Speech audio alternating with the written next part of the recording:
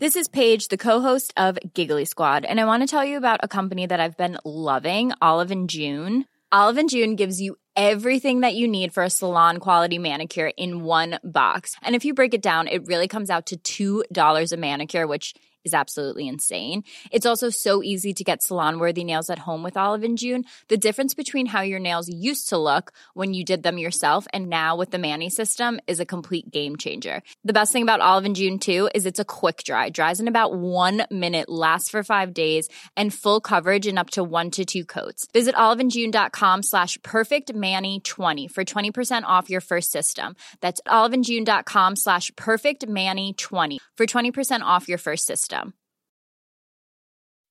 When you make decisions for your company, you look for the no-brainers. If you have a lot of mailing to do, Stamps.com is the ultimate no-brainer. Use the Stamps.com mobile app to mail everything you need to keep your business running with up to 89% off USPS and UPS. Make the same no-brainer decision as over 1 million other businesses with Stamps.com. Use code PROGRAM for a special offer. That's Stamps.com, code PROGRAM.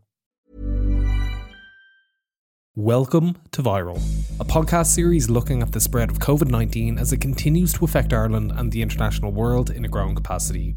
On the podcast today, we look at how COVID-19 enhances gender inequality across the globe and what positive changes should be made in Ireland's recovery plan. Women are overrepresented in the industries that have been hit the hardest. And we're talking about things like hospitality and travel and restaurants and childcare. And they also make up more than 60% of the lowest wage earners.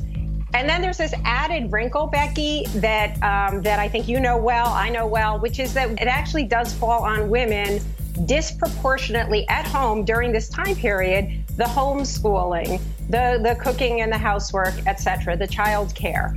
And these are all issues that my concern, I will tell you, having worked in this area for a couple of years now, is that these losses will be sustained. That was a clip from a CNBC interview with Joanne Littman, American author of That's What She Said, speaking about some of the issues that have arisen for many households during this pandemic and the economic uncertainty it has caused. The economic and social fallout from this crisis is still unclear, but unlike the financial crash of 2008, which predominantly affected blue-collar, middle-aged male workers in industries such as manufacturing and construction, the fallout from COVID-19 is likely to most impact industries that are female-dominated. That in itself is obviously an issue, but it also has a knock-on effect much greater than short to medium-term unemployment. Today I speak to Selena Ribeiro, a freelance journalist who writes for The Guardian, about a piece she wrote on the prospect of a pink-collared recession in the years following COVID-19 and whether we are in danger of setting a generation of women out of employment for good. Later in the podcast then, I speak with Orla O'Connor, Director of the National Women's Council of Ireland, and we discuss what social infrastructure is needed in Ireland to create a more sustainable landscape for women returning to work. In the chat, we talk about Ireland's male breadwinner social welfare system and why a public childcare sector is essential in the years to come. First though, here is my chat with Selena. The most immediate effect would really be on sectors which haven't lost work, so on the healthcare sector and on the education sector, which in Australia are very heavily dominated by women. So that's increased their workload and the complexity of the work that they do.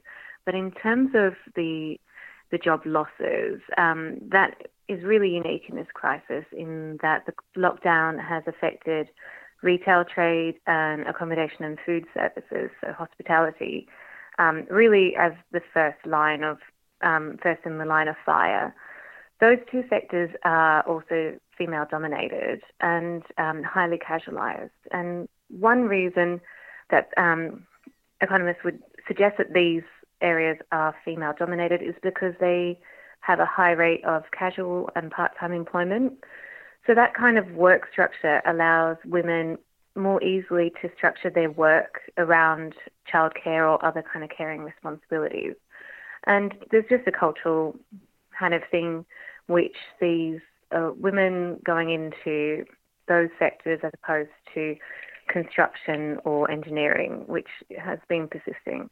So That's really the two key areas in which women have been affected in terms of their paid work. Has there been much of a move of women then dropping out of the labour market completely? And what long-term effect does that have then? Is there a possibility that they will just not rejoin afterwards? And why would that take place? Absolutely. So in terms of the loss of women from the workplace and them dropping out, obviously there's been a huge hit to employment across both genders. What we've seen in Australia is that women who've lost their jobs have actually just simply dropped out of the workforce rather than falling into an unemployment category. They've just kind of dropped out. That could be for a number of reasons. One, it could be that they just don't have the jobs available for them. But the economists I've been speaking to suggest that really it's also because there's this enhanced care responsibility, which is falling disproportionately on women, which means that they've just lost their job. There's not many jobs around. And additionally, they're doing extra care of their children. They're doing virtual learning. Potentially, they're looking after older relatives who are not able to get out. That kind of care load also falls to women. So all of those things mean that women are more inclined and are dropping out of the workforce in a different way to men. The problem when you drop out of the workforce and are out for a longer time, we've seen this in previous recessions where men have been affected in this way, that once they've been out for a little while, it's very hard to rejoin for a certain cohort. In the past, that's particularly affected older men. But here we're worried about women and any men, but we're expecting it to be more likely a problem for women to see skill atrophy, losing your networks, losing your connections. And for women coming back into the workforce in a recovery, there's an additional challenge in that it's going to be a really highly competitive job market. And if you do only have part-time hours available, or you've got limited flexibility because you're caring for young children, older relatives or such, you're going to be less competitive in that market. So imagine that a combination of that care responsibility, the sector's hit, and just the immediate dropping out of the labour force, that could really mean that women's work suffers for the longer term. In your article, I saw there was a really interesting quote saying that crises don't change us, they reveal us. Do you believe that to be true? And what does this crisis then reveal to us? I think it is true. I think in Australia we're seeing quite a lot looking afresh at our society that we had going into the crisis and having conversations about what kind of society we want at the end. And in terms of workplace and gender issues, I think what we're seeing is we've had a real realization in this country that childcare and early education is a vital part of the economy. And so the way that we discuss that has been changing. And we had a large rescue package for the industry here. And a lot of that was based on encouraging or enabling women to continue work. So there's been a recognition that childcare is very important to the economy.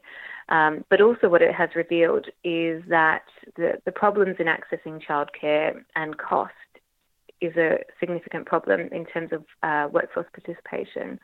The other thing that it's really revealed in a more cultural sense is how much of a burden women take on in unpaid labour, that the value of unpaid labour has probably come into the spotlight more than in any time that I remember, because all of a sudden both men and women are at home with their children if they have them, so it becomes more visible. But also the whole economy and political discussion has really been talking about how people are faring at home and with this unpaid labour. So I think we are seeing how unequal that has been, but there is an opportunity that bringing that to the light could see change in the future. Orla O'Connor is director of the National Women's Council of Ireland and feels that resolving insufficiencies in Ireland's childcare and early years sector is vital for allowing women to re-enter the workforce as society transitions away from COVID-19. Well, I think certainly one of the critical issues is the need now for a public model of childcare. I know that so many women are really concerned about returning to work and being very uncertain about what model of childcare will be there. And the fact is that the government has come in, for example, and paid the wages of childcare workers, all predominantly women. So we're on the cusp of a public model of childcare. So that's a critical issue in terms of women being able to return to work. And then I think the second bit is that we should use this as an opportunity of looking at how we reorganise work. So we can see, yes, people can work remotely. We would also be saying that we need to look at things in a higher quality way, look at reduced working hours, look at things like the possibility of a 4-day week. I think we need to take this as an opportunity now to look at how we reorganise work, particularly that accommodates an ethic of care, that care has to be part of our working model. Do you feel then it's right to say that emergencies such like this just deepen the inequalities that we're used to seeing in regular life? All of those things would be commonplace in households now, but are just more so amplified. I think that's the key thing, that what the COVID crisis has done is that it's exposed the deep inequalities that were there in our society and the structural inequalities, and particularly around care. I think it's really showing that. And I think as well, it's showing both the inequalities that are there, but also the lack of state infrastructure to provide for these vital services. I mean, if we learn anything from COVID, it should be that care is an essential public service, be that childcare, be that care for anyone who needs care, be that older people with disabilities. It is an essential public service, and yet it is one that the state really has failed to provide for in any comprehensive way in terms of meeting people's needs. And the responsibility of not having that infrastructure there is absolutely falling on women. Can we speak a little bit about the Irish welfare system? In your piece you mentioned as well that it's geared towards a male breadwinner model. What exactly does that entail, and I suppose how does it look for families across Ireland? So the issue really with the Irish welfare system is that it was built on what's commonly known as a male breadwinner model, and what that means is it's based around being available for full-time work and people who are unemployed then being supported into full-time work. And women within the system were often treated, and that's why we have such a high proportion of adult dependents, predominantly whom are women. Over 90% are women, and they're considered as adult dependents. So they don't receive payments in their own right. The main claimant, who's the man, receives the payment for them. So they don't have economic independence in the system. And also, and which is really important, is that they also then don't have access to the employment supports and education and training supports that are provided within the system.